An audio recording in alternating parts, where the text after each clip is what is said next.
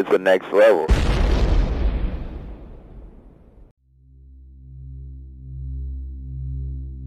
Warning. The following podcast may contain spoilers. Listener discretion is advised.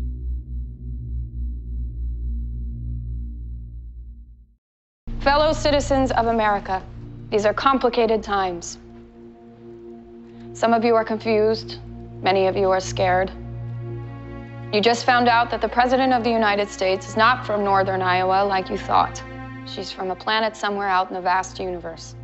Many of you feel betrayed because you were lied to. President Marsden took responsibility for that. She resigned from office. But the fear that's spreading in this country like wildfire isn't because the president lied. It's because she comes from someplace different. All of you know that I'm also from a different place, another planet. But I've lived here long enough to know that it doesn't matter where we were born because we are all the same. The character of a person, or alien, is not defined by where we are from, but by what we do. The people that exposed President Marsden wanted to divide us. They want us to turn on one another, live in fear, grow in hate. But I know we are better than that. I know we can work together with love and respect, treat our neighbors with kindness. I'm an alien, and I love this planet that I am proud to call home. I want what we all want, to be a good American. I will stand by the new administration as this nation begins to heal. And I'll continue to protect my friends and neighbors just as I always have. I hope you will all do the same.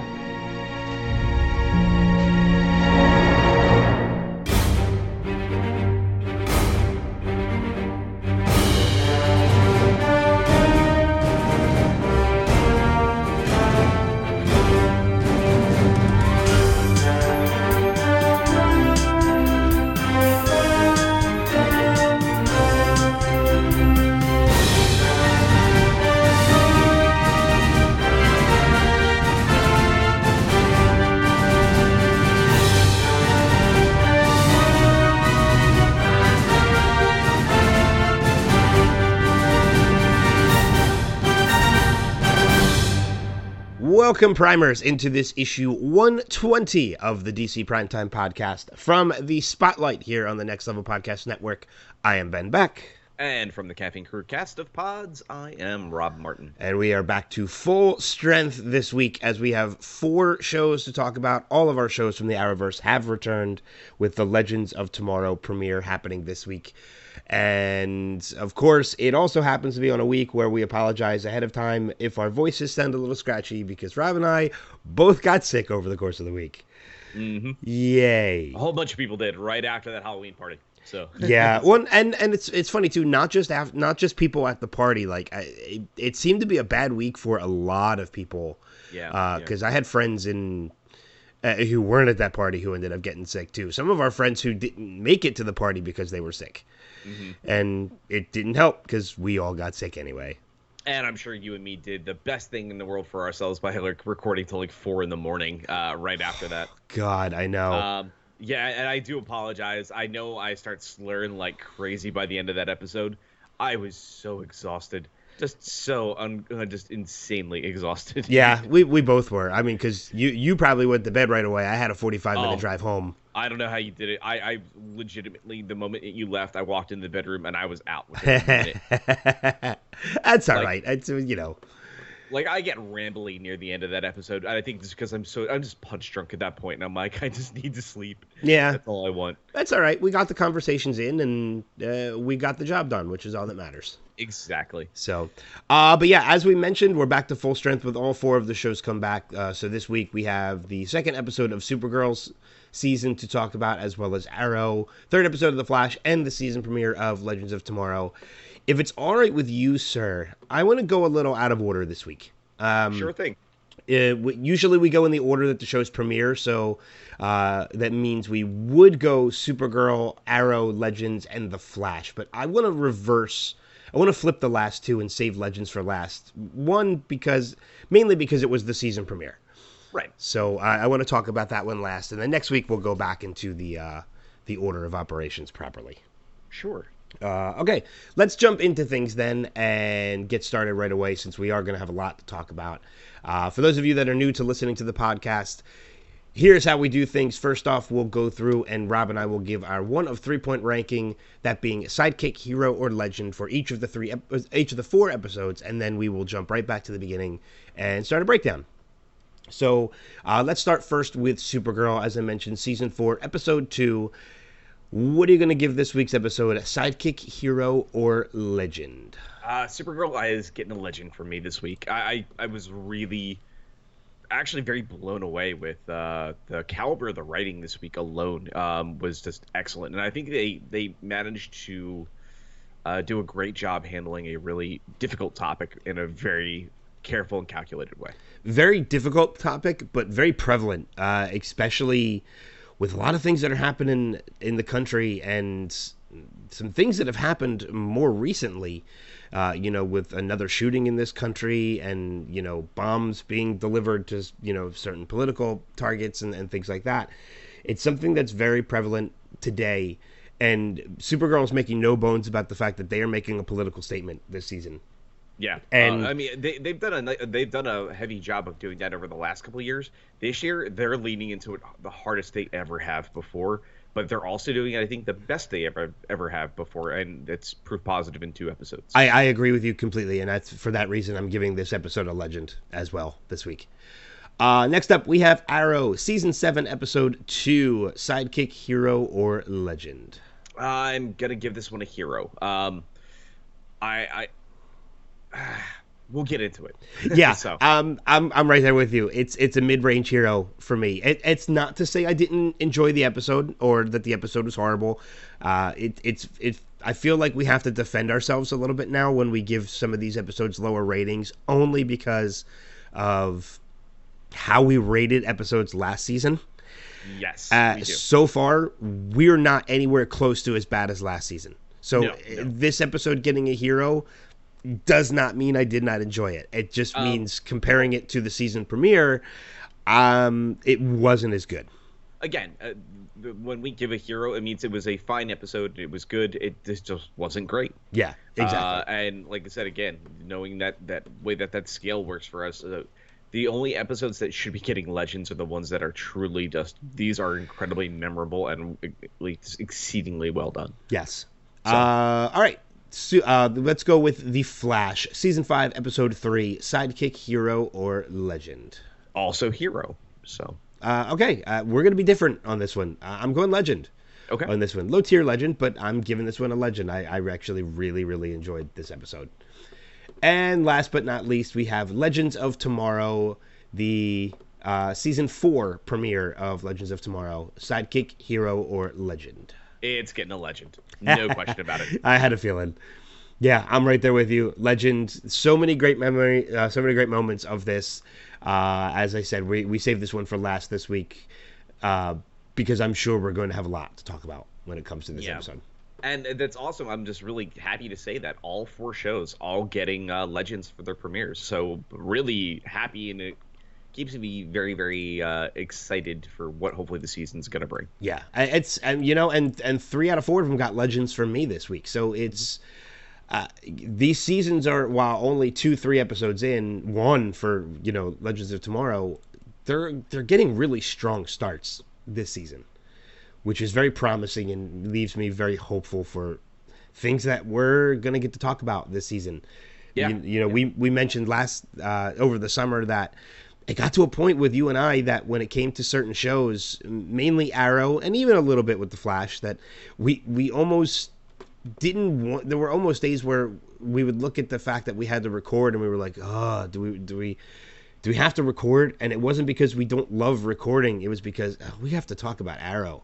Like it was almost like a down point that we didn't want to get to it, and that's gone this season for any of them. That we don't have that from any of these shows, which is good. True. It's still early, but we'll see. All right, let's jump back to the beginning and start breaking down the episodes this week. Starting with Supergirl season 4, episode 2, Fallout. When a shocking revelation brings chaos to National City, Supergirl sets out to capture Mercy Graves. Yeah, so as we mentioned, very very big political statement this season, and very heavy-handed, but not in a bad way. They're leaning into it, as you said. Mm-hmm. Yeah, definitely. And there's a lot that we see. We've already seen that Otis is captured. We see President Marsden step down, as we knew was most likely going to happen, and we see Vice President Baker, aka Bruce Boxleitner, come into the mix and step up. My question to you, and we'll kick it off with this: do we think that Vice President Baker is going to be a force of good or a force of kind of nefarious when it comes to this season? We're going to see kind of more nefarious out of him. I think we're going to see a less open president than what we saw with Linda Carter. So I think we're going to definitely see a big shift, and I think we're going to see a little bit more of a mirror held up into the real world yet again. So. Okay, yeah, and that was kind of the feeling that I was getting from it too, especially considering the fact that we got that whole scene with Supergirl and Vice President Baker together towards the end after he's doing the swearing in, and I love the little nod. It's very quick, so quick that you might have missed it, but you see him actually using his thumb on one of the devices to show that he's not an alien. Mm-hmm. This time when he's doing the swearing in, so that this time they know that he's not an alien like President Marsden was. And we get that whole scene with Supergirl and Vice President Baker as to, President Baker saying, I wasn't sure whether or not I was going to have your support. And, Supergirl saying, well, I support the country. It doesn't matter who's in charge of it. And that's a big statement to make, especially in current events. And, yeah, I want to make this perfectly clear. Rob and I, we're going to talk politics, but only because that's what this episode is about, and I'm sure future episodes are going to be about. It has nothing to do with us pushing our agendas. No. I want to make that perfectly clear from the beginning. Exactly. I mean, it's going to be, I'm sure, based on the way that we respond to certain things, you're going to very much know what our agendas are. We will never outwardly say them on the show. Exactly, because, that's not our intention. Not why we're here. So. Yeah, that's not our intention at all. So if anything comes across in a misappropriate way, we're apologizing ahead of time. So I just want to make that clear. But yeah, I mean, you're right. I think we're going to get something that's going to be reflective of current day with Vice President Baker. President Baker. Now, I can drop the vice at this point. And there were many, many other things in this episode that are of the same ilk, that are kind of very much holding a mirror up to today's issues. Right. And the thing about it is too, I don't know if it was if the writers knew how prevalent it was going to be at the time that they filmed, because let's not forget, they filmed this weeks ago. And then with everything that's going on today, man, this country is more divided than it ever has been, and that's exactly what we're seeing out of this show. Yeah, no, I think they knew. I think they could see the writing on the wall, and they happened to release an episode that matched for timing.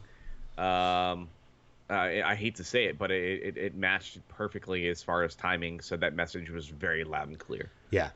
I mean, you jump back to the beginning of the episode, and the episode starts, with President Marsden stepping down, and Supergirl saying, I'm sorry that things have to be this way, but you look outside the White House and there are two groups, one saying that we have to love everybody and the other one saying that aliens need to go home. That's a strong statement, because that's exactly where this country is right now. The thing that made me chuckle a little bit was the fact that they had the lines divided in the center of the White House, almost like there was a gate there, and there's no gate to the White House there. Yeah. that just made me chuckle a little bit. It's like, why did you do that there? Yeah. I don't get that. But, it is what it is. It is, yeah. Yeah. So, and then we're seeing, things kind of reflective, not just outside of the White House, but also inside the DEO, which kind of sets up something that happens later in the episode. We're seeing two members of the DEO kind of get into an argument as to what the way things should be, that whether we should support aliens, whether we should not support aliens. And then we see it reflective in probably what was actually my favorite part of the episode, or my favorite element of the story of this episode. We see it happen inside the newspaper. Yeah, and Catco. I think that was the sequence. I think was the one that was like, wow, that was awesome. That was incredibly well done. Yeah. And not awesome in a yay, this is exciting. More of like, oh, that hit you right in the feels. But yeah, we're seeing a potential breakout character this season with Nian. With Nian Nall. I think she's going to be a really unique, interesting piece to this puzzle. So yeah, very, very happy with what they're doing here. Her, chemistry on screen with James was really, I think, quite a massive highlight of the episode. So yeah, agreed. Mm-hmm. No, and I agree with you completely. I think Nian Nall is going to be a breakout character this season too, and we finally get the transgender reveal of her character. For those of you that did not know, I mean, we talked about that last week because we knew about that. She is a transgender actress and she's playing a transgender character in the show. So, and that I think I don't think that was ever revealed last week. I think this is the first time we're hearing of that, of her character. Correct. Yeah, this is the first time that they're making mention of that. So they do kind of correlate, transgendered rights in with the kind of idea of aliens. Obviously, they're not dealing with like any kind of trans rights in this, but it's very much about, people that feel different and can't connect and are being persecuted in the streets. It's something that's also happening right now too. So it's just sorry, I keep stalling. My throat keeps like tightening up on me. No, I'm right there. Trust me, I feel you, because I'm pushing through it right now. So, but yeah, I think they did a really good job here on handling that. I mean, there's one other pieces we didn't even talk about too with the DEO is we see Brainiac 5 actually deal with his inhibitor getting hacked, and while he's at a place where he goes to pick up pizza, and it's a place that he goes all the time. They know him, like there's a friendly rapport there, and then all of a sudden when they realize he's an alien, you see it get ready to turn violent, and we see Nia show up there in that sequence later in the episode as well.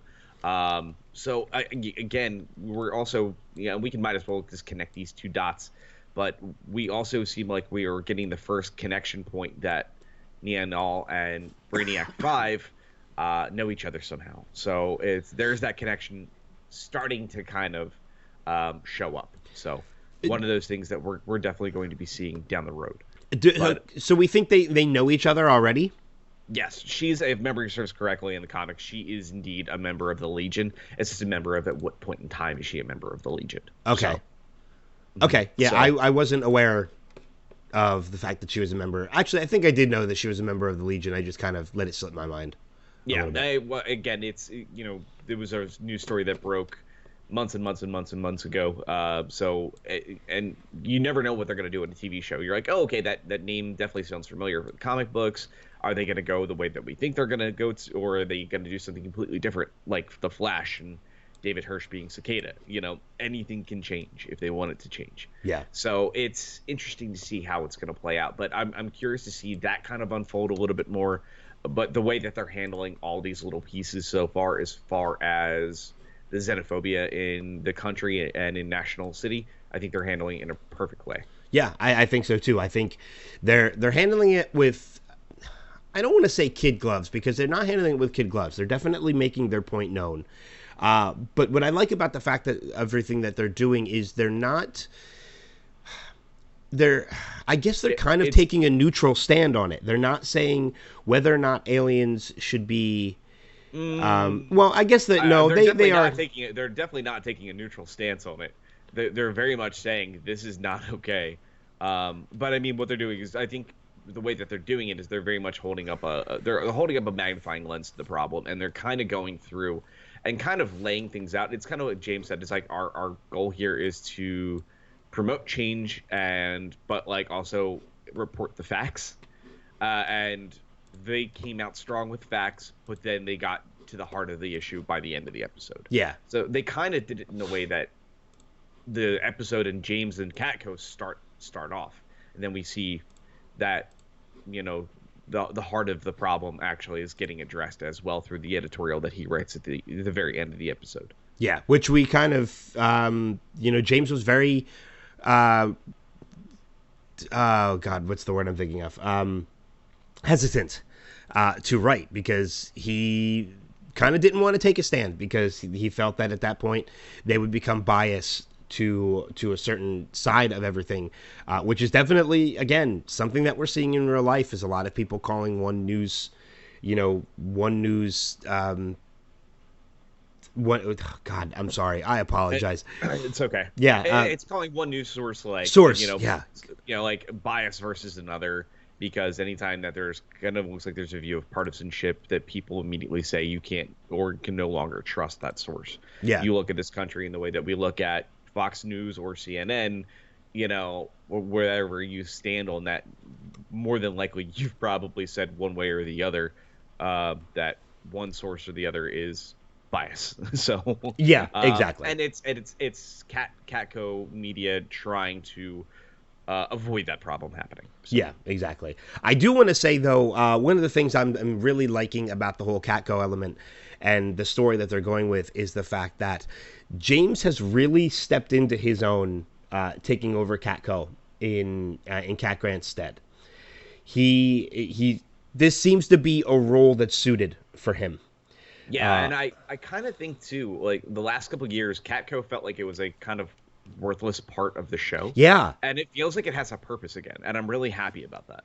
Well, I mean, you look at everything that they're going to talk about, and obviously, yeah, they're going to need an element of media, and what better one to use than Catco?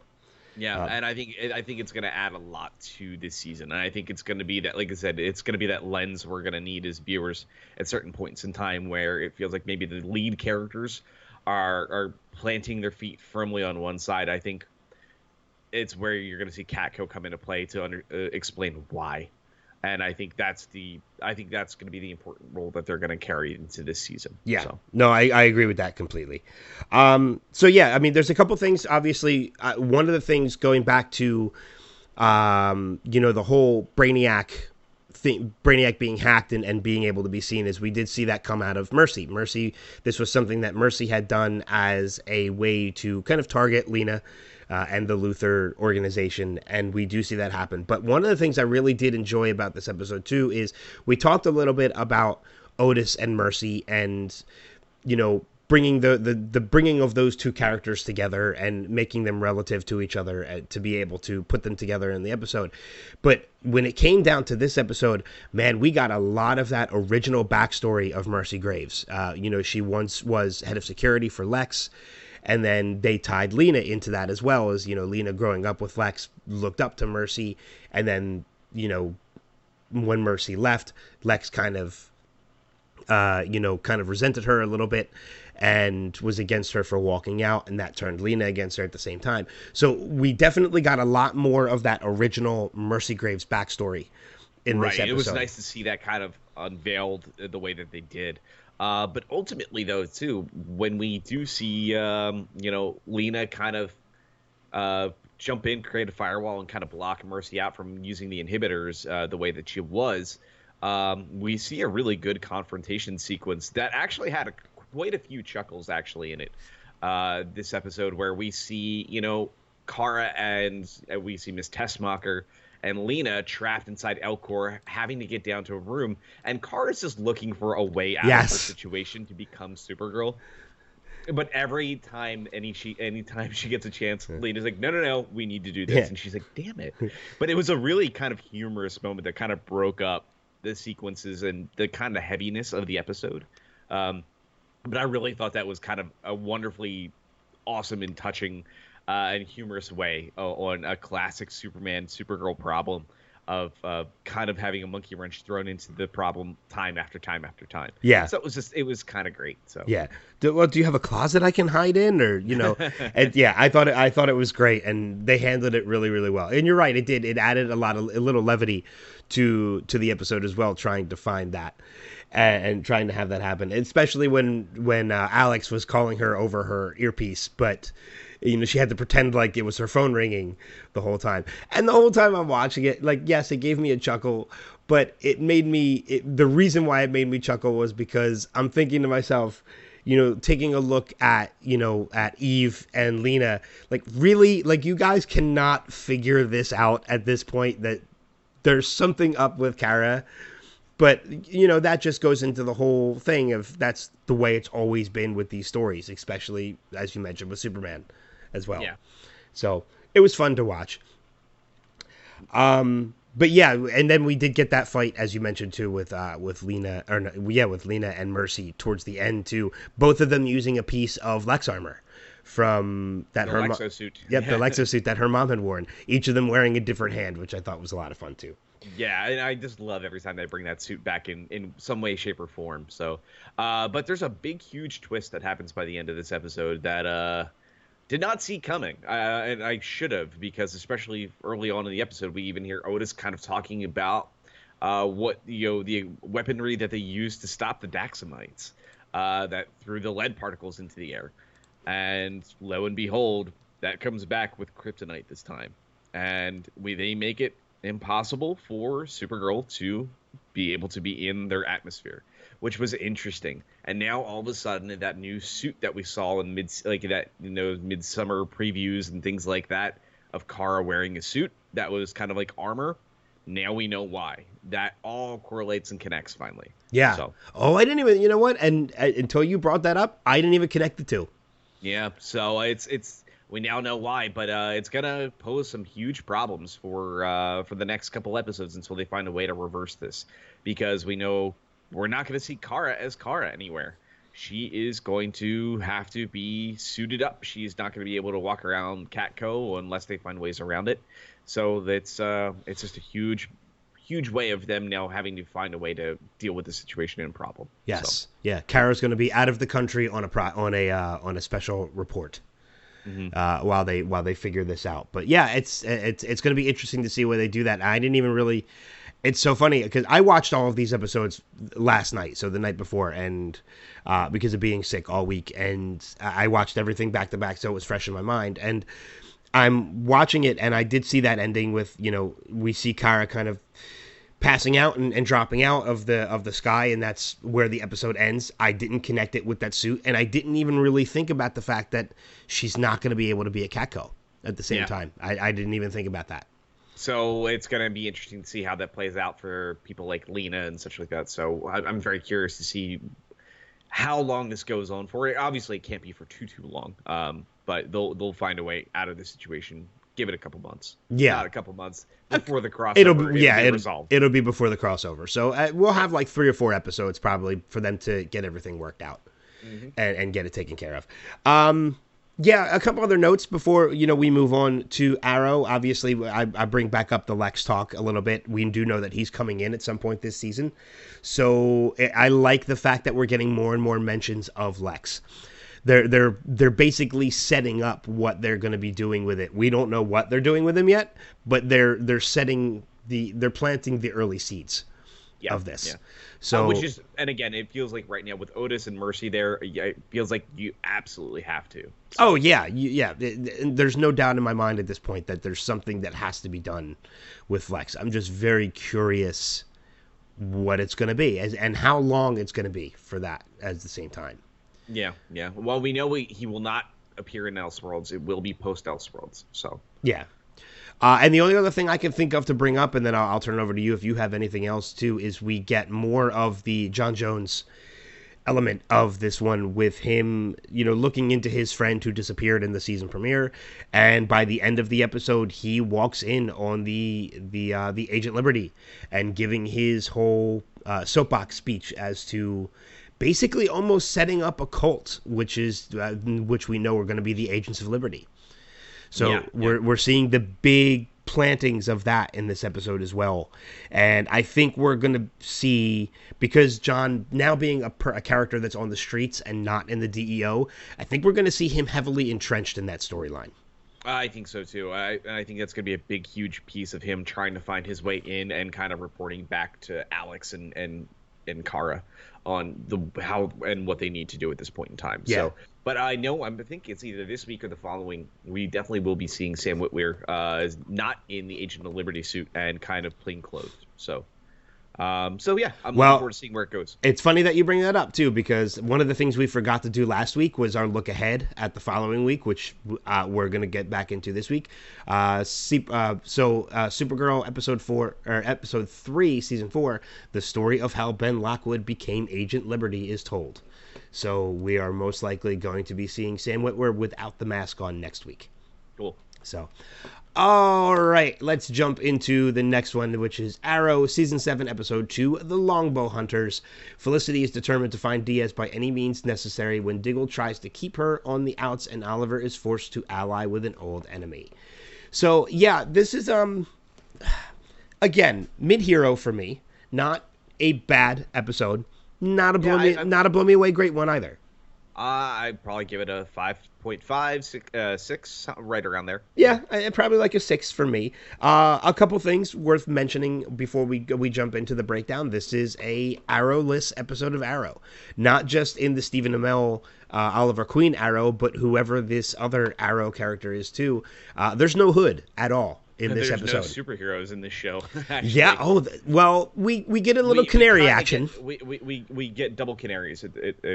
Siren and Canary at this point. Yeah, exactly. Which I think is let's jump right into that, because I think is a very interesting dynamic of this episode. Is we're seeing these two characters who very obviously hated each other last season, kind of not being forced to work. Well, yeah, I guess a little bit of ways being forced to work together. And, we're seeing a different side of the Laurel Lance Canary, or Siren, rather. And, her being very regretful for the elements of last season and saying she's not that same person anymore. And it's one of those situations where she's saying it in the beginning of the episode and you wonder whether or not to believe it. And by the end of the episode, she kind of made a believer out of me. I really do think she regrets the actions that she took when she was working with Diaz, and she's trying to make amends a little bit. Yeah, and one of the things I'm kind of curious in this, though, too, is I hope they just don't gloss over the redemption, where it's just kind of like, ta-da, that was it. We gave it to you in episode 2. I do hope that they continue to build on that, because it felt like they laid a groundwork. I just hope that gets expanded quite a bit more, so... Yeah, I agree with that completely, and it'll be interesting to see, because it was actually, I'm not gonna lie, kind of fun to see the two of them working together. Yeah, I'm still not completely back on the Dinah train after last season. I'm still feeling the same way about almost all the outsider characters, and there was another person that went back on my my shit list this week too. So hey, who was that? Felicity. Oh God. Man. Okay. All right. Yeah, so, I agree with you. Yeah, it was an okay episode. The one thing I think really in the grand scheme of things, while we get ready to break this down, because there's not a ton to break down in all honesty. No, Oliver is still in jail. Yes, his entire episode arc was to get rid of a guard, to kind of leverage on who is hiring folks on the outside for Diaz. Like it's him finding a contact through people like Brick and Derek Sampson and Bronze Tiger, and finding out what they know from internally. So he's got to play a little dirty in order to do so. So he gets a guard fired by the end of the episode. The one that we see him from the premiere, that's kind of giving him a little bit of hell. But he does it in a way to make it look like the guard stabbed him, at least to get him transferred or removed from that location. So we'll see how that plays out. But beyond that, though, we just see this episode heavily focusing on, Diggle kind of doing what he needs to do through Argus, and really just kind of making everyone else understand. Well, not everyone else understand, making Felicity understand that they can't be vigilantes. They have to do this by the book at this point in time. So yeah, exactly. Yeah, but as as we mentioned at the top of the conversation, no heroes at all, with the exception of the Sirens, which isn't even related to. Is it related to the Diaz storyline? No, it's not. It's well, it is and it isn't, because it's them dealing with the Longbow Hunters. Well, one of them specifically, I think it was the Silencer. Yeah, the Silencer. Yeah. let's jump into the Longbow Hunters. See, I'm not familiar with the Longbow Hunters from the comic books, so I wasn't too sure what to expect. There's been a fair amount of them, so in different ones, and some of the ones that they're showing us here, I believe, may be original. But I'm not sure what I think about them yet. They seem like they could be interesting, but they haven't given me anything yet. They basically said, hey, there's I don't know what they're supposed to be at this point. Do they just have tech and that's that, and they're just good fighters? Do they have any abilities that make them meta? Like, they didn't give us a lot. They just basically said, hey, these guys are scary, and that's it. And I thought it was interesting and odd that even Argus is kind of like, oh yeah, well, they're the Longbow Hunters, and I'm like, of course they are. And it was like, it left me scratching my head, and I'm like, it's not like treating them like a new threat. It's like, no, there's this huge mystique and lore about them. You think in 7 years they would have dropped the name at least once, if everybody was concerned and worried about their existence. So. Yeah, I mean, especially considering the fact that Felicity steps up and says to Diggle at one point, if anybody knows the Longbow Hunters, it's me. And I'm like, really? Because we don't even know who the Longbow Hunters are. Yeah. It's like, how all of a sudden do you know more than anybody else who the Longbow Hunters are? It felt like there was a little bit of lazy writing in this episode. Not terrible, just a little lazy. I think the way that they chose to do a few things was a little odd, but not in a bad way. It was just, I wish they would have expanded a little bit more. But again, we're only in episode 2. There's a lot more that they can show us. And I'm looking forward to seeing what they do with those characters, because they look and appear like they could be very interesting. It's just how they play them, and if they play them correctly and right. So. Yeah, I agree with that completely. The only thing I will say, too, about the Longbow Hunters before we move on to finish out the rest of the show and moving on with the rest is, like, we got the introduction of the first Longbow Hunter, which was Red Dart. And I could see her fitting into the mix because this is obviously, as you mentioned, all of these 3 Longbow Hunters that we met were, kind of tech-oriented. Mm-hmm. And I could see her fitting in because this is a weapon of sorts. And then we get the second one, which was Kodiak, I believe was the name of the character. And he kind of just has that shield and the armor that he uses a little bit to kind of give him a little forcefulness. And then we see Silencer. Mm-hmm. Silencer, to me, felt like more of a one-and-done Flash villain. It did. It didn't. That's the one. And honestly, I think even the way that they did Kodiak was just kind of like, hi, I'm a bad Captain America. Yeah. I can even see Kodiak fitting into that mold too. Yeah, I think those are the two. I think the Red Dart is the one that's going to be the most interesting to watch. The Silencer, it feels like with the tech that they're talking about, there's no reason that people like Curtis and Felicity should not be able to stop them some way, because it's a single device that she's using that's basically shutting down sound around her. It was one of those things that I'm like, you guys should be able to beat this by now. With the amount of stuff that you've just done randomly in the show through its course, between, moving nuclear missiles where they're going to hit and launch, and all these little things that you can hack an individual personal electronics device. Pretty sure you can do it. I really want to see a lot more from Kodiak and the Silencer to make them more of a threat. But was it me too, or did Diaz seem very sloppy in this episode? Well, we didn't get a lot of him this episode. I mean, he's a very prevalent focus of the episode because of everything that the dynamic that they're building between Felicity and Diggle. But yeah, he did seem kind of sloppy. I mean, even the whole train fight with him and Diggle, seemed... That's where my thought process was, too. It's like all of a sudden John was able to rock him and stay toe-to-toe with him from start to end of that fight, where you thought Ollie was going to die every time that he got into fisticuffs with Diaz. And this was like John had no problem. So it was a little odd. It was just, I think, a little inconsistency in the writing with how he was portrayed last year versus now. But it seemed like for him to kind of get involved in the front lines the way that he is right now and not using the Longbow Hunters seemed like an odd choice. But again, Diaz does have a bit of an ego, so I'm not surprised by it. But I was surprised to see him putting himself in that bad and precarious of a situation with half of, like the FBI and Argus looking for him. So Yeah, exactly. And I think it's one of those things that, when it came to the writing, I think their main objective was to kind of build John up as a little bit more of a badass. And it did to a degree. But I think you're right. I think that the bigger takeaway from that whole thing was that it kind of diminished the intimidation factor of Diaz. I don't look at him now as much of a formidable foe as I did by the end of last season. Yeah. Which I think is kind of underwriting everything that they worked towards by the end of last season. Yeah, I do too. I think it'll come back around, but especially once Oliver is out of prison. But I think for the moment it kind of hurt the Diaz character more than it helped. Yeah, I do too. So my biggest concern with this season, and again, it's not a massive concern, but it's still a concern, and it's really going to only be for the front half. I don't think that they can do a couple more episodes like this without superheroics. It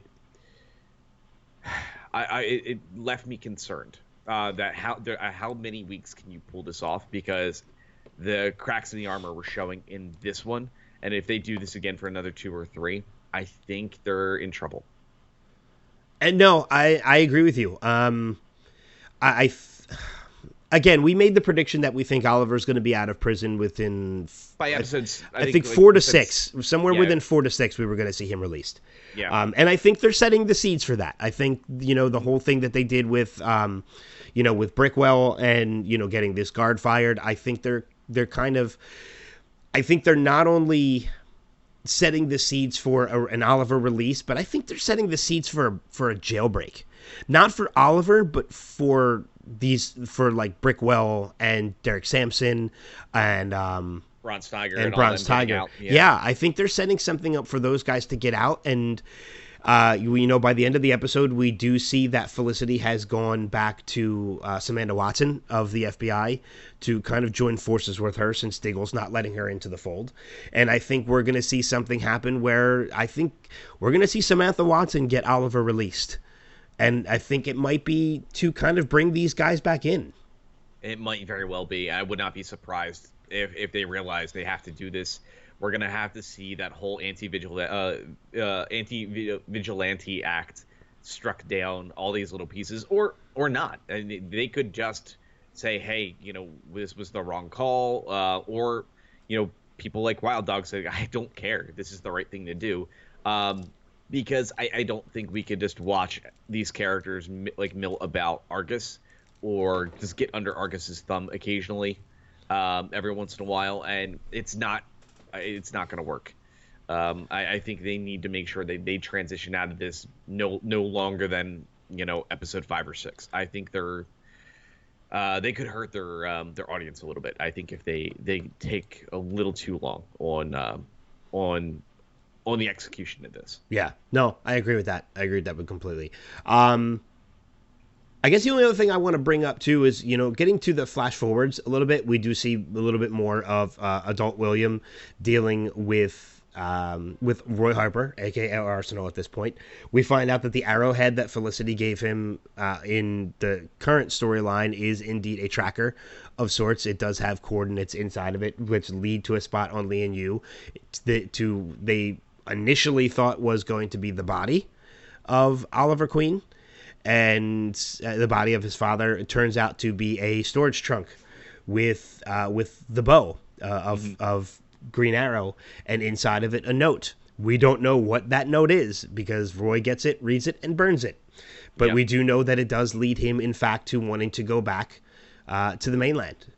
And I'm very curious to where this is going to go, because I'm trying to figure out whether or not Oliver is alive at this point. Well, you got to remember, we know what happens in Star City 2046, so we could be heading to that point in time. We did see that back in Legends, so they could do anything that they want here, but it's very, very humanly possible we're going to see this wrap back around.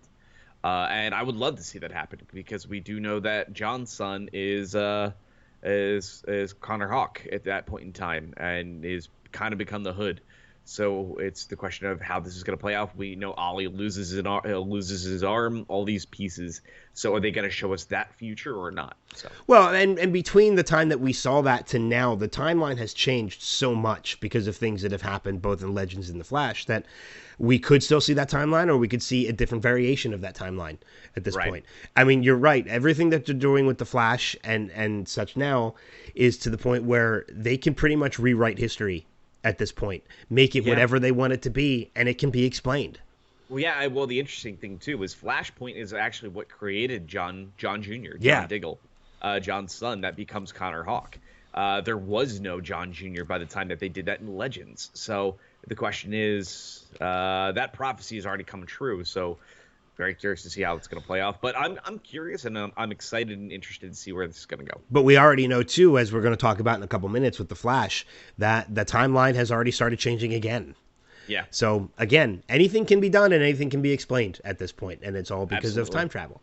Yeah. Last thing I want to bring up, a big revelation that we got with William. William's gay. Yeah. Which, again, not a problem with that at all. I just found it very interesting that they went that route with the character. Yeah. You know what? Cool. Good on them. Yeah, exactly. I mean, yeah, that's all I can really say about it. No complaints. Yep. It was just an interesting revelation. That's all. Yep. Looking forward to next week's episode of Arrow. We're going to have the third episode of the season, that being Crossing Lines. Still in prison, Oliver faces his biggest challenge yet. Meanwhile, Felicity gets an intriguing offer, and Diggle asks Curtis to go undercover for Argus. So the intriguing offer, I'm sure, is going to have something to do with working with the FBI. Mm-hmm. So, all right, moving on to The Flash, Season 5, Episode 3, The Death of Vibe. Following Cicada's attack on The Flash, Nora comes up with a plan that puts a member of the team in danger. So, yeah, this was something I had brought up earlier in the season with the title of the episode. The title of the episode was way too obvious to mean that we were going to see the actual death of a character. I had a feeling it was simply going to be that Cisco was no longer going to be Vibe. And it looks like that's exactly the way it... Yep, that's the way it planned out. The way it played out. Do we think it's for the short term, or do we think this is for good? I think this is just a short-term kind of thing. Again, it's until they figure out the next best thing to do with how they deal with Cicada. Okay. Well, but we also saw that news article go out at the same time that kind of showed that to the world that Vibe is dead. So... I think this is really going to come down to a little bit later on in the season once the Cicada issue is dealt with, maybe by the end of the season, as to whether or not there's a new role for Cisco. Is he going to want to go back to become Vibe again? Because he still has the vibing abilities. He's just not out there using them. Maybe he becomes Preacher, so... Oh, that's an interesting one, too. It could be anything at this time. So I'm curious to see how this is going to go. On that note, we're still seeing a lot of the breakup reverberate between Cisco and Cynthia.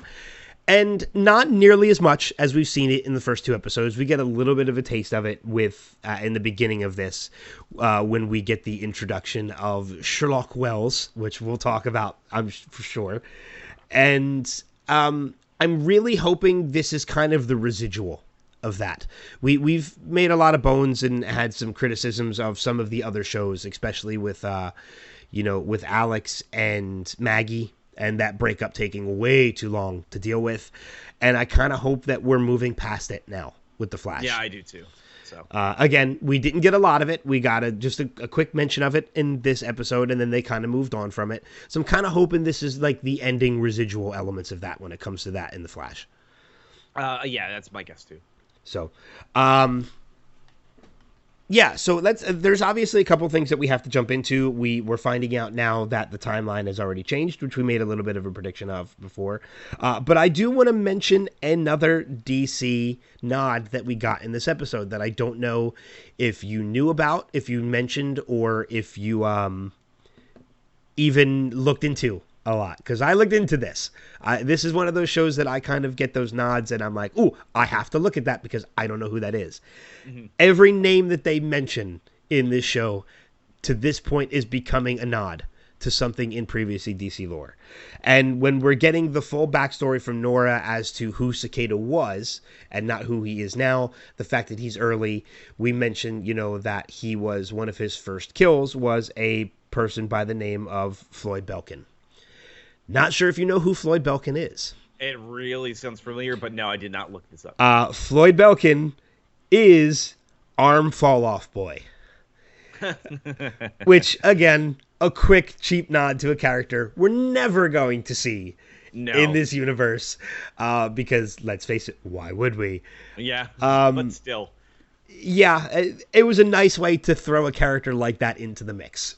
All right, so there's one big thing we need to talk about before we get into anything else, is because it's exactly the way that the show opened. We got to see the Flash Museum. Yes. So how awesome was that to finally see? I mean, I'm not surprised that they used Star Labs and said, here's the Flash Museum. They showed us a lot of pieces of villains that we've seen already in the show. We see the Reverse Flash suit. We saw the Zoom suit. We saw the Savitar armor in there. We saw Pied Piper's gloves, a lot of, we saw Mick Rory's one of, the Heatwave guns. So it was kind of cool to see nods to the first couple seasons of the show. Yeah. I mean, we're seeing a lot of cool, I think, what else did we see in there? I think we saw Captain Boomerang's Boomerang. Mm-hmm. Yeah. So I think there was a cold gun in there, too, somewhere.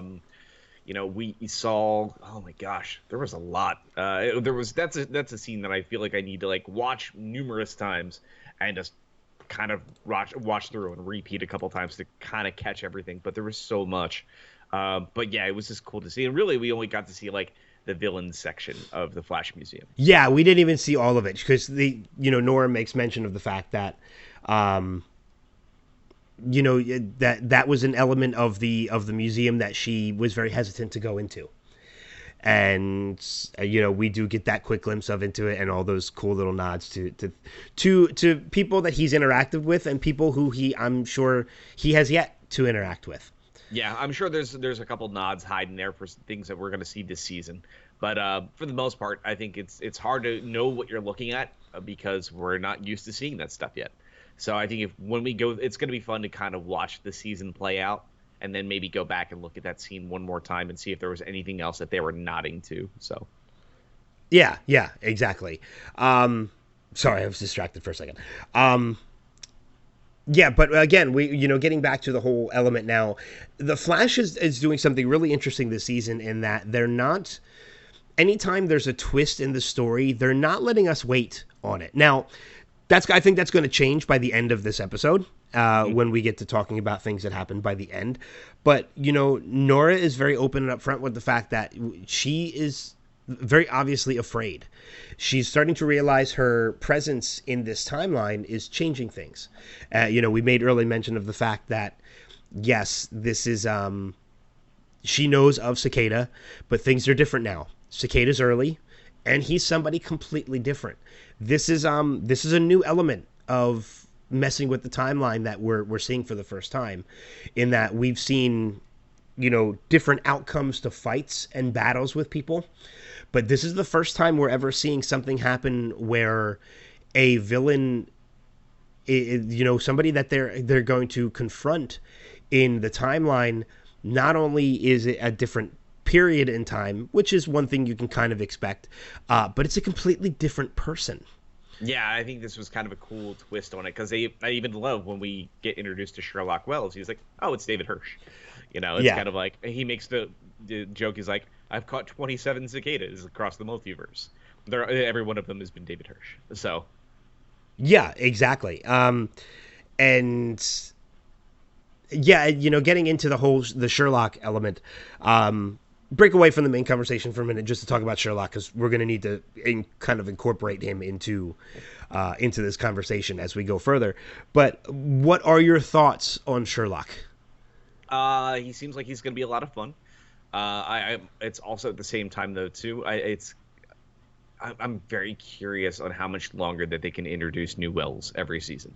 So, and I think it's also too because I think I was so attached to Harry by the end that it was saying goodbye. It still feels like too soon. So, but you know what?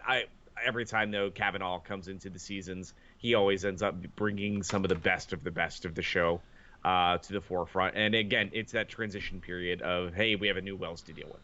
So I'm looking forward to seeing his layers kind of peeled back over the next couple episodes. But it seems very reminiscent of, oh my God, which one was it? Sure. HR? Yeah. I think there's a little bit of elements of HR in there as well.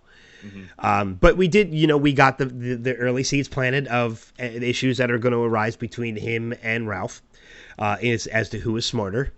And I think the way things were set up in the beginning, in that they kind of were making it very apparent that Sherlock was smarter than Ralph, but there are definitely some differences now by the end of the story. As you mentioned, this version of Sherlock has captured 27 other cicadas on 27 different Earths. This one being different. He was so smart as to making all the deductions that he did was because it was very similar to all the other ones. So now we're going to have to see how smart is this Sherlock Wells in reality. And, well, I think in the grand scheme of things, he is incredibly intelligent. Oh, I absolutely think he is. And that's the one thing I liked, is they kind of played it for a laugh a little bit. And he's like, oh, you didn't bring up tie line variants? That changes everything. It's kind of like, okay, let's take a look at this again. Because we even see him deduce a lot about Team Flash and within moments of first meeting them. And very especially something we'll talk at the very end of the episode of something else he deduced about Nora. So yeah, which I'm curious your thoughts on that as well, but we'll get to that, towards the end of the conversation. But yeah, I love the dynamic that they're building. I'm already a fan of Sherlock. I am too. Yeah, I think there's going to be some elements where the French accent might get a little annoying. Mm-hmm. I can see that being overplayed a little bit at times, but you know what?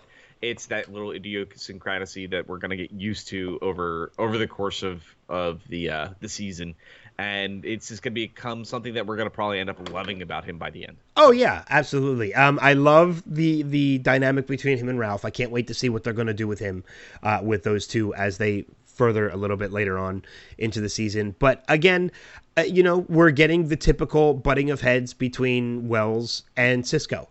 We've seen that with pretty much every iteration of Wells so far, with the exception of Eobard, because that relationship was already established by the time we were introduced to these characters. We see them kind of butt heads a little bit, and then they do indeed become friends by the end. So, and they even nod at that. It's like they're going to end up becoming best friends. Yeah. Like they make that line too. But. Yeah, exactly. So it's going to be fun to watch and see. And we know now for a fact that, he's going to be sticking around for a while. We know exactly how he's going to be sticking around, and that he took a big payout for helping them solve a case that he assumed he already knew the answer. And now, he has to pay back that debt, which is a very large debt. So he's going to be around for a while. And they even make mention it's going to take him a while to pay off this debt. I love that we also did get to see Herr Wells again, but it was a very different Herr Wells, and it makes you wonder if is that because of the timeline as well. So I thought that was kind of unique and interesting. Yes, exactly. A couple other things before we jump back into the whole cicada thing and then jump into the end. Do we think, and this is just my opinion on this, do we think we could at some point see a shipping of Caitlin and Ralph? I think it's very possible. I think it's still to be seen, but I think we probably will not, because of the importance of Sue Dibney in DC Comics lore, that I don't think we'll see Caitlin and Ralph connect on that level. I would not be surprised if we meet Sue Dibney by this season, if not next. Okay. All right. That would be interesting too. Mm-hmm. I didn't even really think about Sue, to be honest. Well, yeah, the woman that will become Sue Dibney. So yeah, but I think that's exactly. Because again, that's kind of they're one of those like heavy connected, relationships in the DC universe too. When you think of Ralph, it's always Ralph and Sue. So okay, yeah. So I was curious about that as well, because we do see that's kind of like a separated storyline, and that Ralph is the one that's helping Caitlin to discover the truth about her father. We see her go to her mother and question her mother about the forging of the death certificate. We do see them breaking into the office, and the discovering of the secret message that he has left for Caitlin by the end of the episode. Yep, and that come find me. Yep, yeah. He wants Caitlin to find where he is. Do we think that when he is discovered and he is found, is he going to be the villain that we know of, or are we going to see a different variation of this character? I think we're going to see a different variation. I think things are going to be changed up quite a bit. So I'm thinking maybe instead of seeing a villain that we know the character to be, I think you're right. I think we're going to see a different variation, and I think we're going to see maybe this be a character who was developing the same abilities as Caitlin, and kind of like the dual personality at the same time between Cameron and Icicle. And this is a man who went into hiding so that he did not become the villain that we assumed that Icicle was going to become. Yeah. So very curious to see how this is going to play out. But yeah, I'm very excited to see what's going to come from this. I mean, they're setting up a lot of fun plot threads so far. So I'm very, very happy with the way that's been moving. So yeah, exactly. All right, let's jump back into the cicada element now that we've set up everything with Sherlock Wells and such. We're getting a lot of him from the start of this season. We're only on episode 3, and there is some heavy involvement with the big bad of the season. At least the big bad that we assume is the big bad. You made it mention last week that this could be another wool over our eyes kind of thing, and he is not the true big bad of the season. This could be another Dr. Alchemy scene. It's very much meant to be seen. Yeah, exactly. I mean, because we're very early on in the season, there is plenty to go around, and we're already getting a lot of story elements. We're getting hints to a little bit of the backstory, which I think they could be diverting from the comic books on his backstory at the same time. It's revealed at the end that he has a wound of his own. And I think it's safe to say, at least in my opinion, that this wound is what's giving him the abilities that he has, or is keeping him from dying of this wound. Right. He is absorbing these metahuman abilities because that is what is healing this wound. Right. And apparently, as we find out by the end, it's not healing, so he's going to have to step up his game. But we did get to find out too, also that about his daughter, who is in the hospital at the same time, and somebody who he is taking care of. But we got a lot of deduction from Joe out of this episode that's a look that he saw in Cicada's eyes, that he could sense that he was a father. He's doing something for his daughter. There's reasons behind this aren't revealed yet, but he is doing this for his daughter in some way, shape, or form. Right. They're making a sympathetic villain at the start of this, and I think that was wise. I think it makes sense. It's kind of similar to the Sam and Ruby of Supergirl last year. It was smart to have a villain that you can kind of correlate and connect to a little bit more than we have with some of the other villains. I think this is going to play off in a very interesting way over the next couple of weeks, and I'm curious to see where we're going to be at by the time we hit the mid-season finale. Yeah, exactly. Now, the only issue I have with Cicada at this point, and it's actually nothing to do with the character. I think Chris Kine is a great choice in the casting of this character. I can't not see him as his character from American Pie yet. I still see him as that character, and I'm just waiting for him to break out in a choir song and start singing "Do You Believe in Magic" at some point, which I wouldn't be surprised if that's an outtake of the season. As we get those towards the end of the season, they break out on YouTube and stuff like that. I'd love to see that, but it's getting hard for me to I'm trying to push past that as I watch this. I think it's been so long since I've seen American Pie that it's I've already looked past it, because he's such a dramatically different character. He's a vicious killer, and he's kind of a force to be reckoned with. Where Ox was just lovable and dumb. So Ox, that was his name. I couldn't think of it at the time. Yeah. I mean, don't get me wrong. I'm able to look past it for the most part, but I still see it when I look at him with the mask off. I kind of see that a little bit. So it's a little challenging, but I'm sure as the season progresses, I'm going to get through it a little bit more. But we did see, Cicada went for the kill, man. He went for the attack. He went after Vibe, and he wanted to make an example of Vibe. Vibe was a metahuman that he was targeting, and he wasn't going to stop until Vibe was dead, and that's what leads us to the death of Vibe. And of all people to figure out a solution for this problem, it was Nora. Who I have to say, yet again, man, Jessica Parker Kennedy killing it as Nora. I think this is great casting. I'm loving the character more and more. I think this is unfortunately going to be a 1-season character. I don't think we're going to see Nora progress into the following season. No, it doesn't make a lot of sense to do so. No, but you know, I'm enjoying what we're getting out of her for the time being. Yeah, I am too. I really loved what they did with her kind of deducing everything. This was a very detective heavy episode on how to best handle and solve complex problems, and we saw a lot of the cast get to step up to that this week. So it was really cool to see that. So, and one of the things I got to say too, we're 3 episodes in. Man, we're getting a lot more Joe West than we have in the last couple of years. Yeah, that's always a good thing. Yeah, always a good thing. So yeah, more Papa Joe, man. Bring on as much Papa Joe as possible. Papa Joe and Mama Cecile, as you know, we're getting out of this too.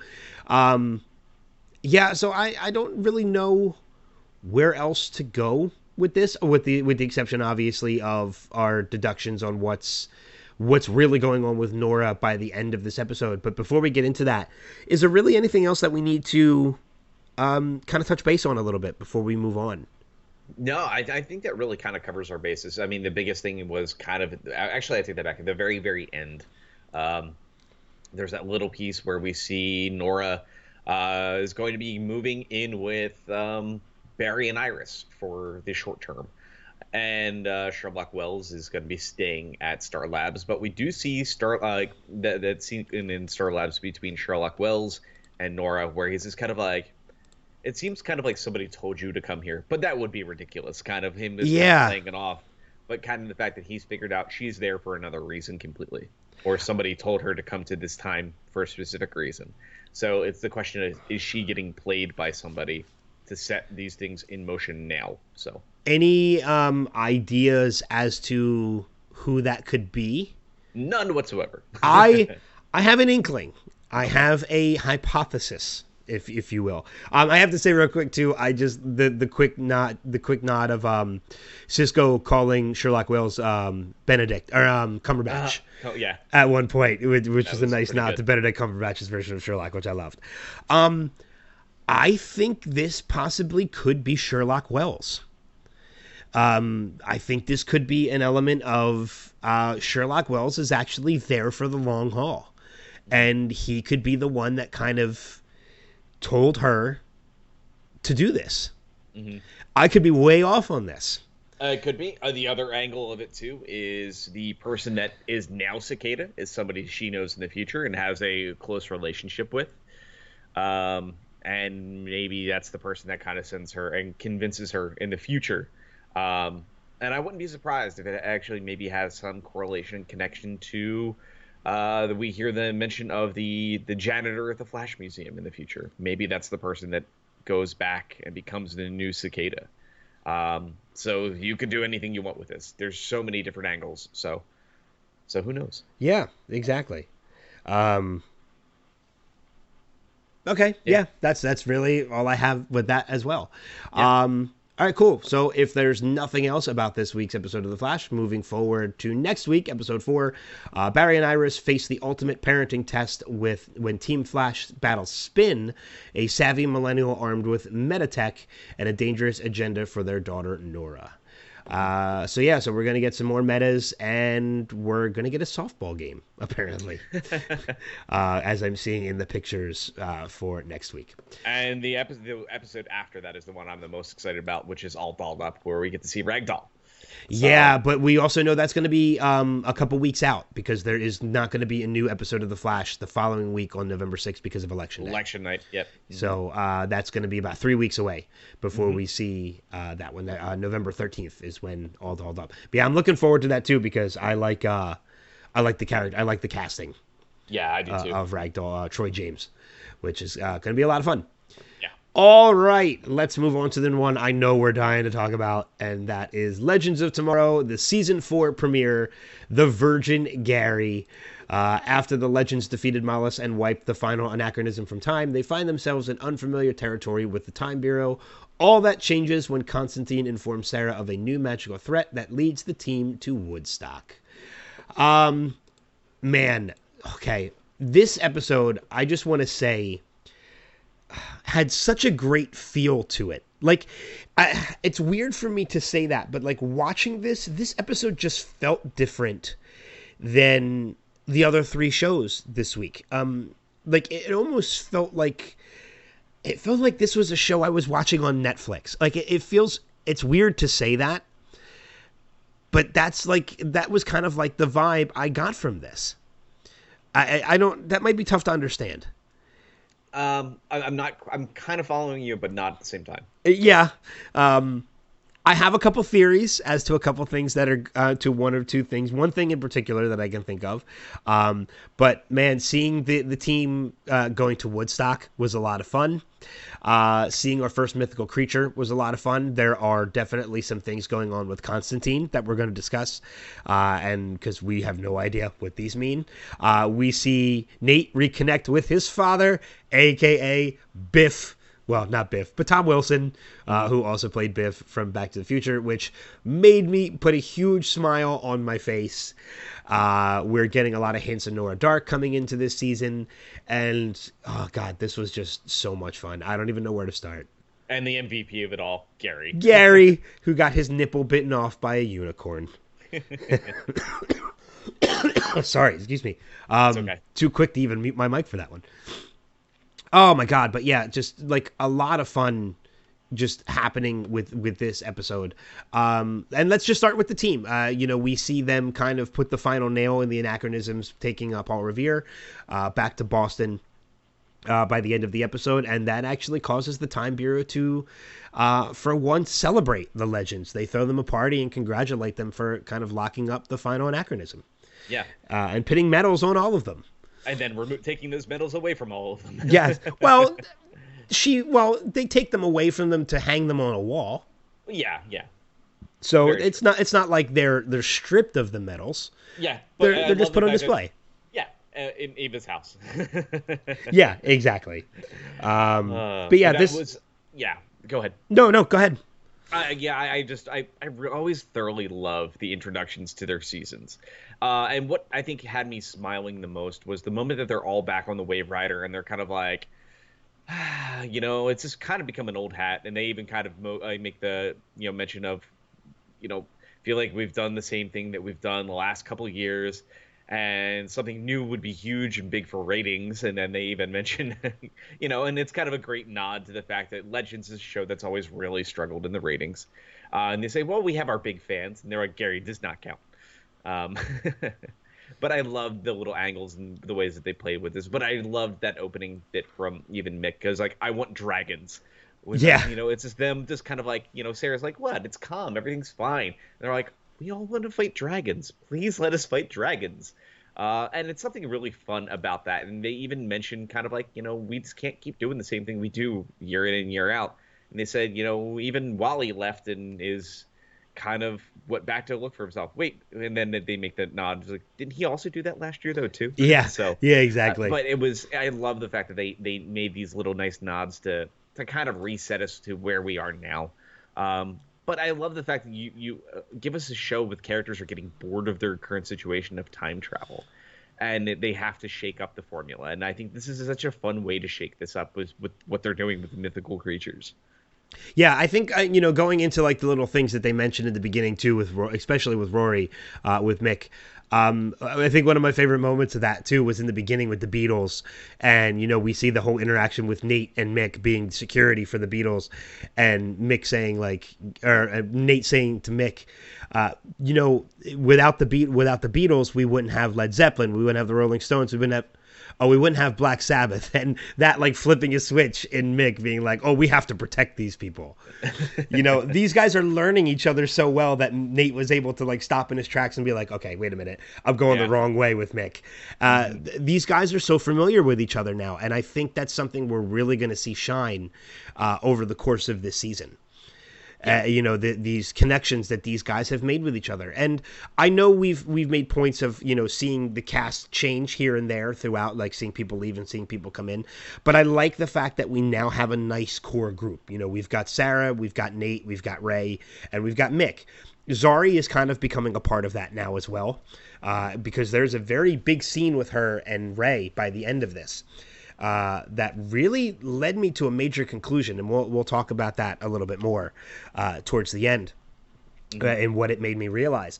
But yeah, like I'm loving the connection that we're seeing with these, and I think John Constantine is going to be a nice new addition to this, but he's not yet a part of the team. He's very hesitant at this point to become a part of the team.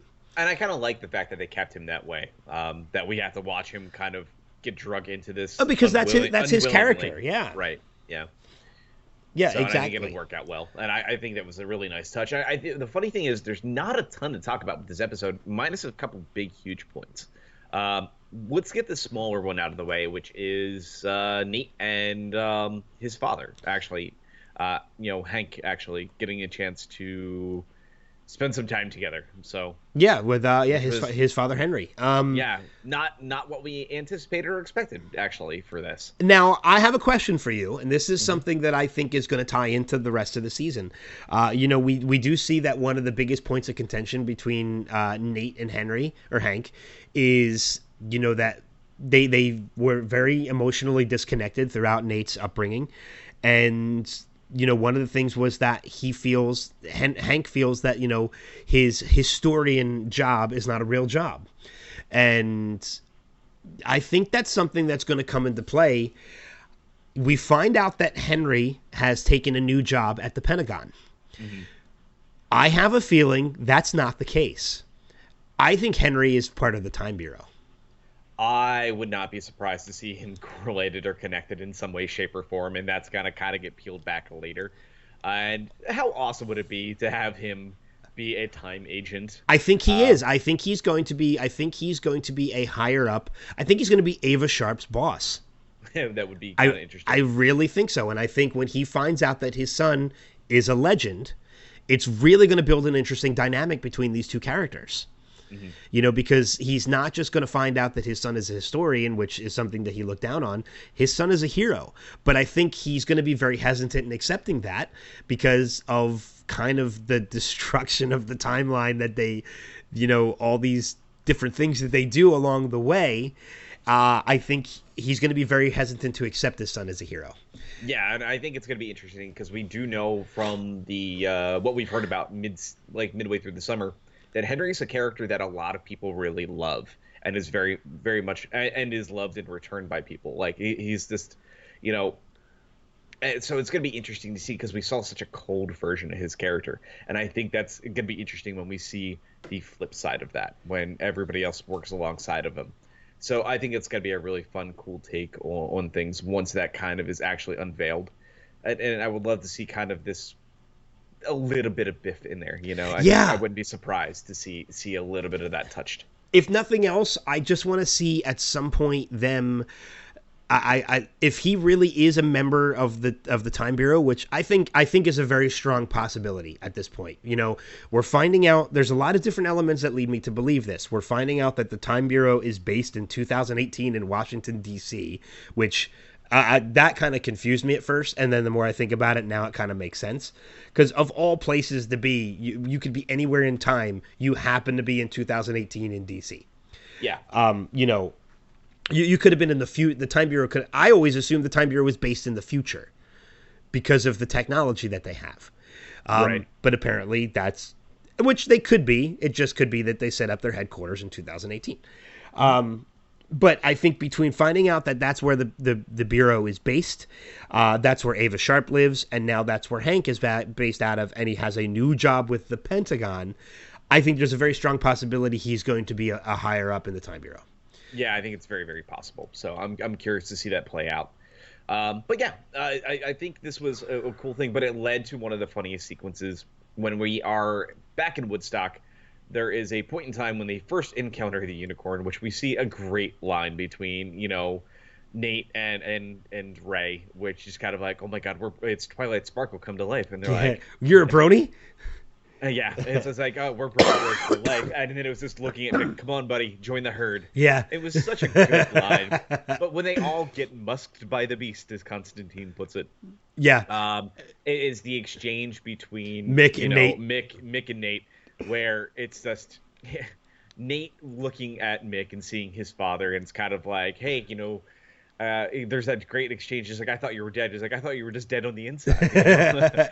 But it's the flip side of it, though, is like Nate's hallucination makes sense, but of course Mick, he sees Axel. He sees Axel the rat, which I thought was fantastic. Which was awesome. It was such a funny scene, and it was so great. But I actually the light just clicked on, and I think I understand now specifically what you meant by a Netflix kind of show. Okay. Probably be the amount of gore from the unicorn, for one.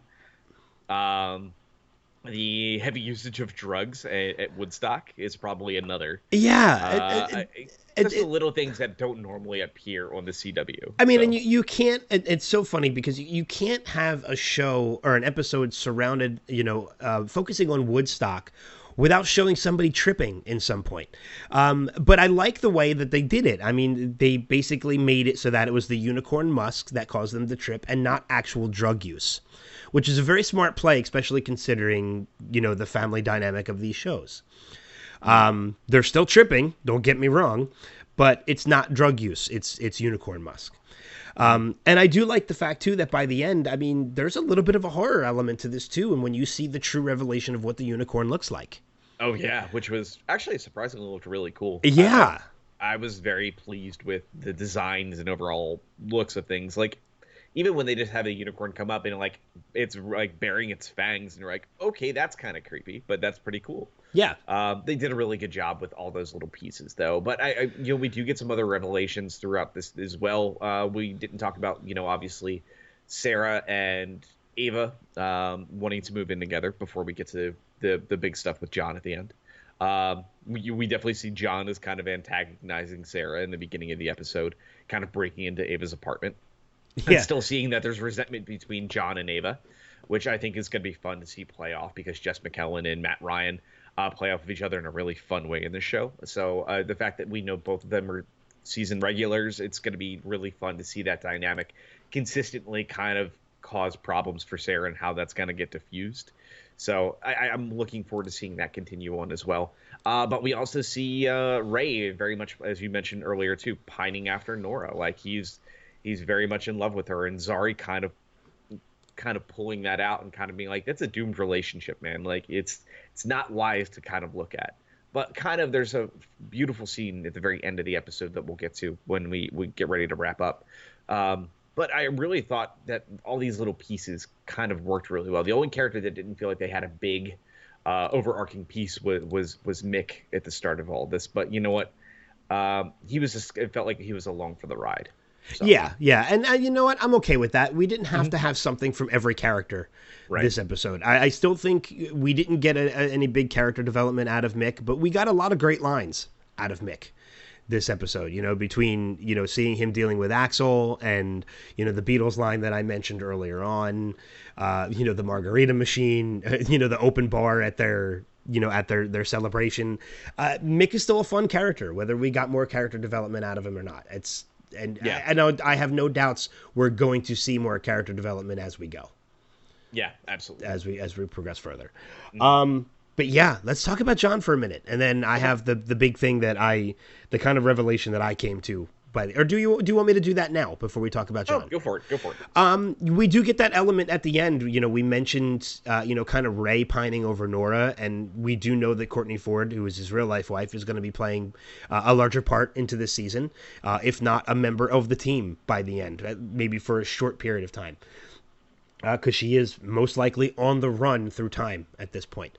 But we do get that moment where, with Zari and Ray at the end, where Zari takes Ray to see her mother and herself, as a matter of fact.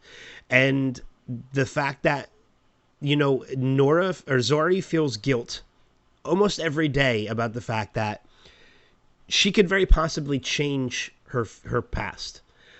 Which in return would change your future. But listening to that entire conversation made me realize that over the course of these 4 shows, Arrow, Flash, Supergirl, and Legends, these guys, these Legends of Tomorrow, are the most powerful ones of all. They really hold all of the power because they could change anything at this point. They could undo a death. They could change time. These guys hold all the cards. Well, it's but they that don't Booster Gold of it all, you know. Like, yeah. Booster Gold is the world's greatest superhero that no one knows exists, you know. Yeah, I mean they hold all the cards that they could exploit at any point, but they don't. And I think that's what makes them. I think that's one of the kind of underlying elements as to why I've grown to love this show as much as I have. Yeah.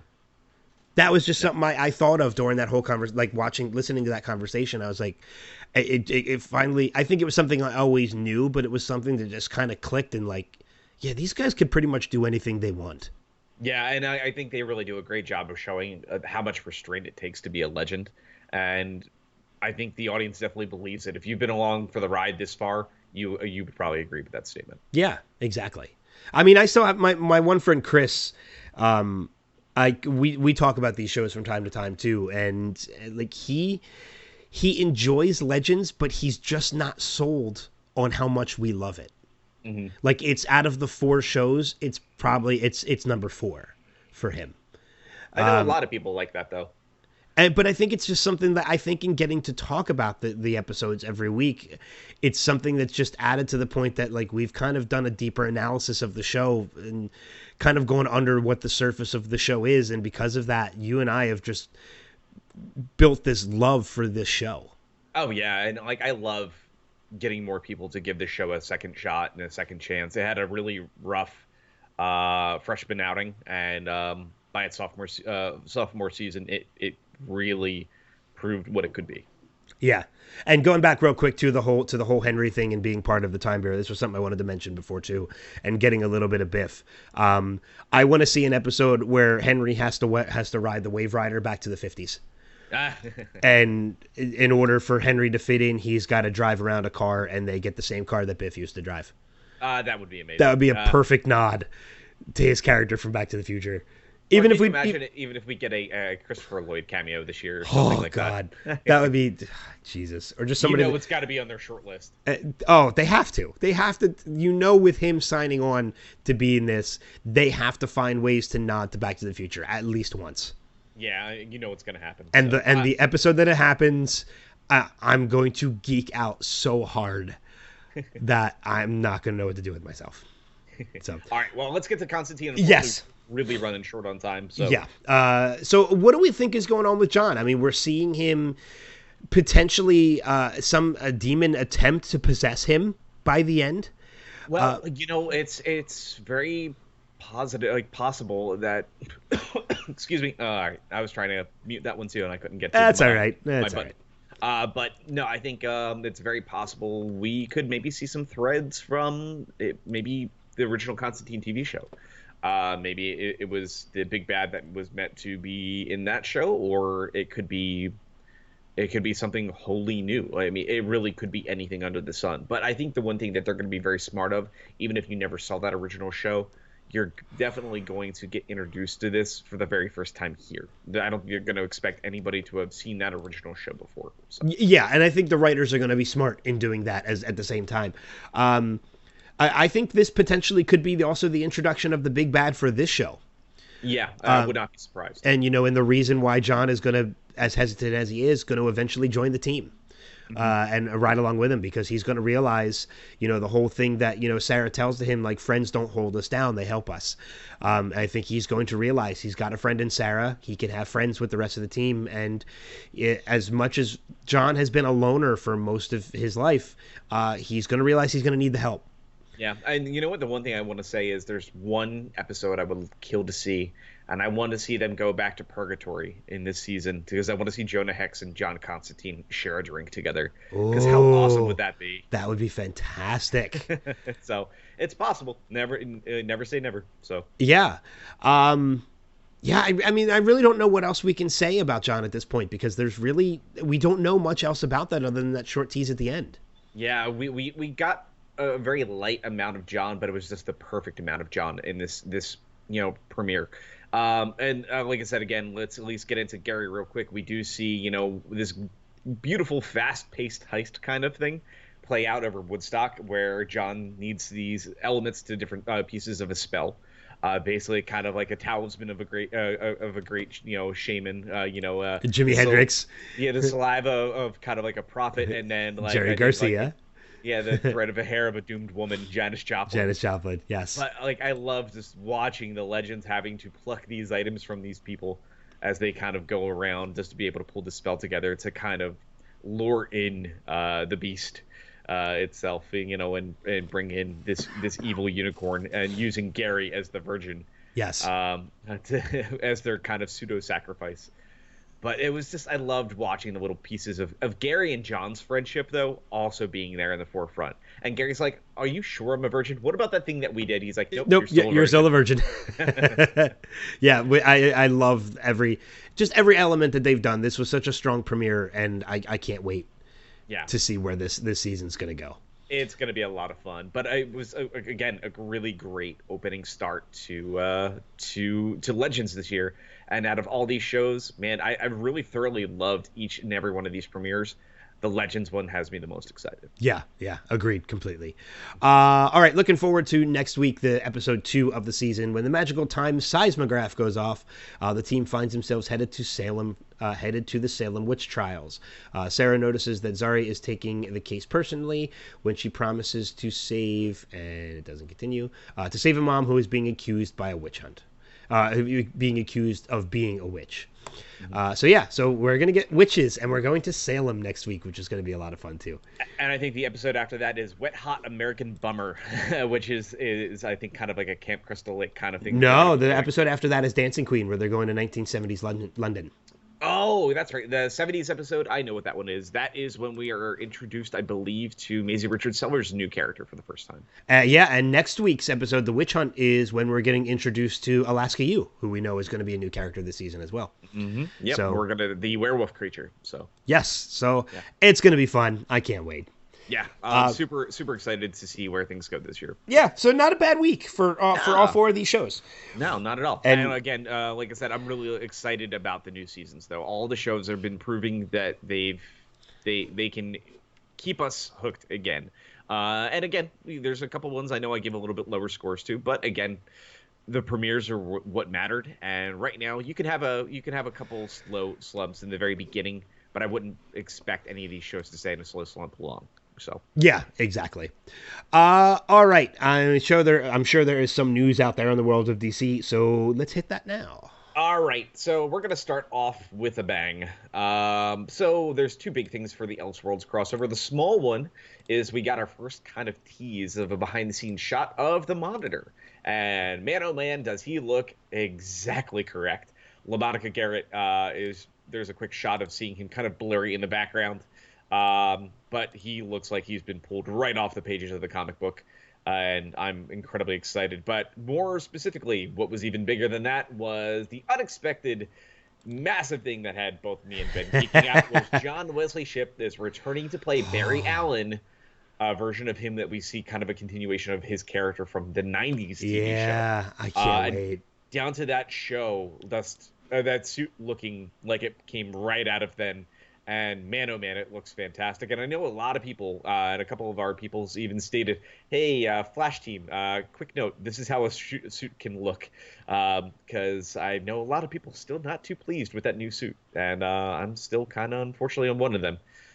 Still not coming around on it, unfortunately. So yeah, I'm okay with it. I'm able to look past it at this point. Yeah, I mean, like I said, I love the actors underneath the, involved, but it still feels like the one that just doesn't mesh with the rest of the Arrowverse right now. So, but again, how awesome it is that we're going to see John Wesley Shipp suit back up? Because man, this Elseworlds is turning out to be something crazy. We also had the Trigger Twins reveal too. We mentioned last week, which are both a set of heroes and villains in the DC universe.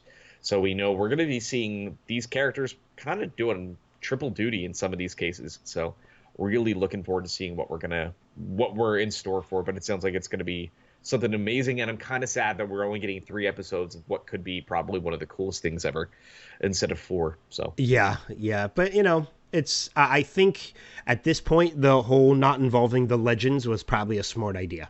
Yeah. All right. So jumping over to some Supergirl news, we found out that James Olsen's sister is going to be joining, and that's going to be Kelly Olsen. That's going to be played by Jane the Virgin actress as I think it's Tesfaye. That's Tesfai. So sorry if I killed pronunciation. If you've stuck around for the news with many times, you've heard me butcher 1,000 names. So this is just one new one to add to the list. But it sounds like we're going to be making, she's going to be making her appearance later on in season 4. We're not sure when, but it sounds like we're going to see her relatively soon. So it sounds like in the first front half of the season. Jumping over to The Flash, we have a little bit of news. It sounds like come episode 100, we may see a past speedster villain or two join for the big episode. And it sounds like officially Tony Todd spoke. It sounds like that he may be wanting a piece of Barry come episode 100. So it sounds like Zoom may return. And the question is how and why and when. So, ooh, could we see a return of oh my God, why is his name blanking? We had him on the show. Hunter Zolomon. Yeah. What the hell's his name? I can't. Teddy Sears. Teddy Sears. Oh my God. So very possible that Teddy could be coming back. So it's a big wait and see. But the big episode 100, so I would not be surprised if we see multiple speedsters, or if we see him maybe just portray Black Flash. So who knows? But in addition to that, though, too, another big previous villain that's made a pretty surprising and big one-time only appearance, played by actor David Dalmatian. That is Abracadabra. Sounds like he could be making another appearance yet again this year as well. So he just basically went on to kind of give a little bit of Flash is creeping up to the 100th episode. I think Abracadabra could show back up and finally teach old Barry a lesson for once.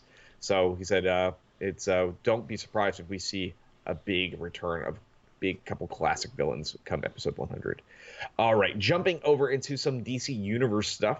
We have found out officially, while we reported previously that Alan Tudyk would be voicing a character in Harley Quinn, the animated series, we now found out officially he is the person voicing the Joker in Harley Quinn. So very much looking forward to seeing what he brings to that role. Yeah. Jumping into the movie side of things, there's only a couple small little pieces here.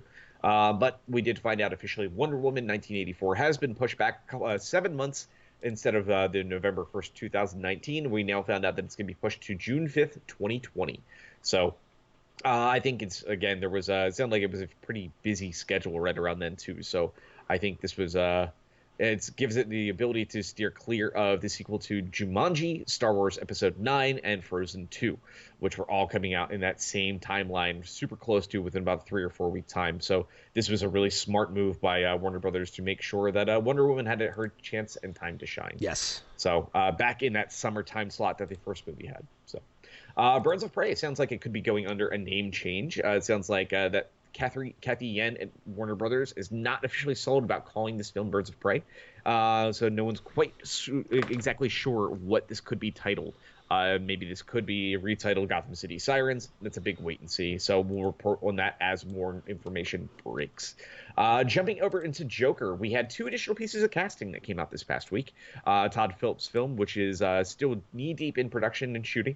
We have found out that Douglas Hodge has landed the role of Alfred Pennyworth. But in addition to that, though, too, Dante, I think it's Perrier Olsen, has been cast as a young Bruce Wayne. So we'll be seeing both of those characters added in. I would assume that they're very small roles. That's what I would think, too. They're kind of just background roles.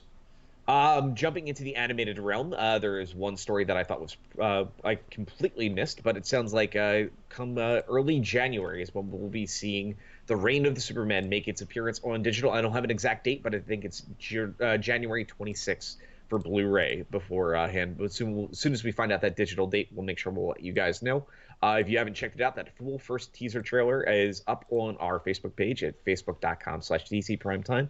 But last but not least, something that most of you have not seen yet, but it just made its way out because Teen Titans Go to the Movies is making its home video debut in the next week. But there was a trailer attached to that Blu-ray that is showing something kind of exciting. And we don't know too much else yet if this is going to be a new animated film that's going to be going to the big screen, or if this is something that's going to just be hitting a series of small screens. But the teaser trailer on the Blu-ray is Teen Titans Go versus Teen Titans, which is the Teen Titans from the original series, what all these original voice actors came from.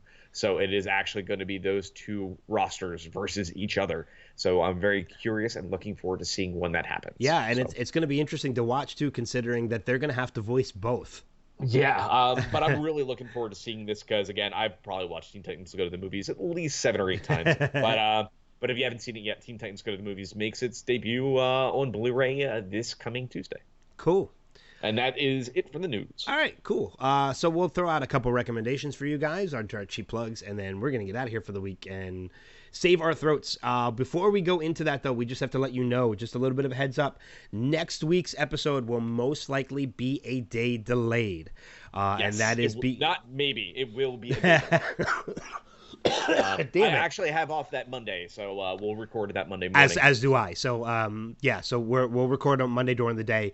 So maybe not a day delayed, but maybe as we usually release on Monday nights or on Monday mornings, we'll possibly try our best to get it out to you by Monday evening, so that you'll have it. So maybe half a day delayed.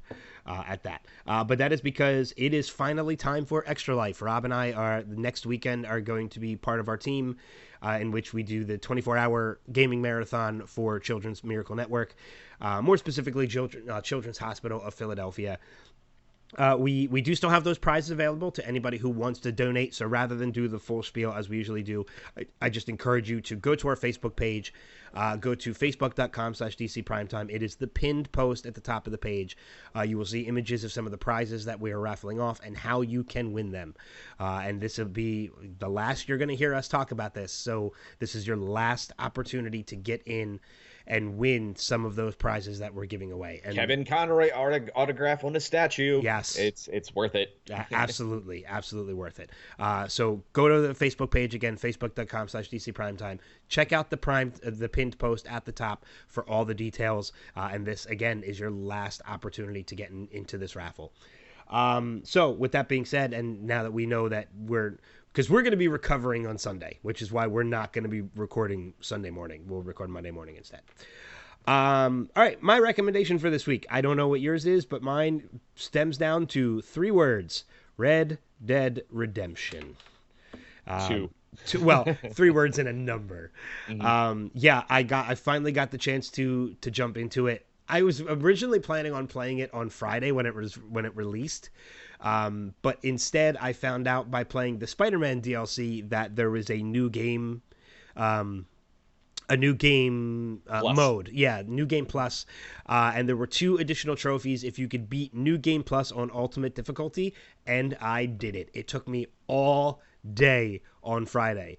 But the beauty of it was I didn't have to do any of the side missions. I just did the main plot through, and I got through it on Ultimate difficulty and got the trophy. So I finally started Red Dead Redemption yesterday, and it is gorgeous.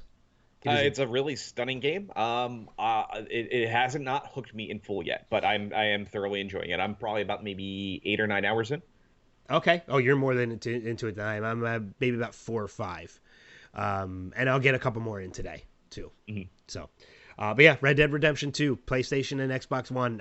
If you haven't played it yet and you have the opportunity, I highly recommend it. Mine's just going to be mirroring just the Extra Life stuff, so definitely make sure to head over to our Facebook page and then head over to Extra Life, make sure to donate. And beyond that, that's it for me. So good special thanks to George Shaw at George Shaw Music. We thank him each and every week for the tunes you get to hear on our show. And then you can always find me, and I'll let Ben close us out after this. I just realized I jumped. That's fine. It's fine.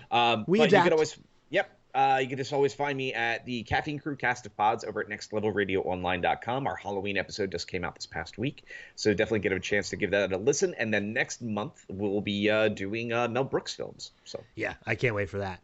And then of course you can catch me on other podcasts as well, including Lost.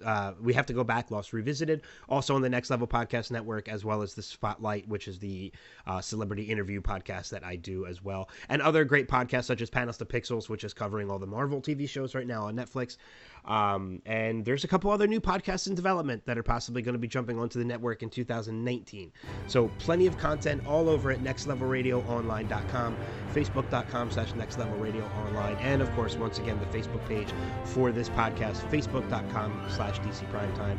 Last but not least, we are now on Instagram and Twitter, and you can follow us on both, which the handle is DC Primers for both of them, because we want to make that about you and an opportunity for you guys to follow us. So for the next week, follow us and we will follow you back. Don't care who you are, we'll follow you back. But that's going to wrap it up. All 4 shows next week we're going to be talking about. But until then, we'll see you guys around the bend. Take care. Peace.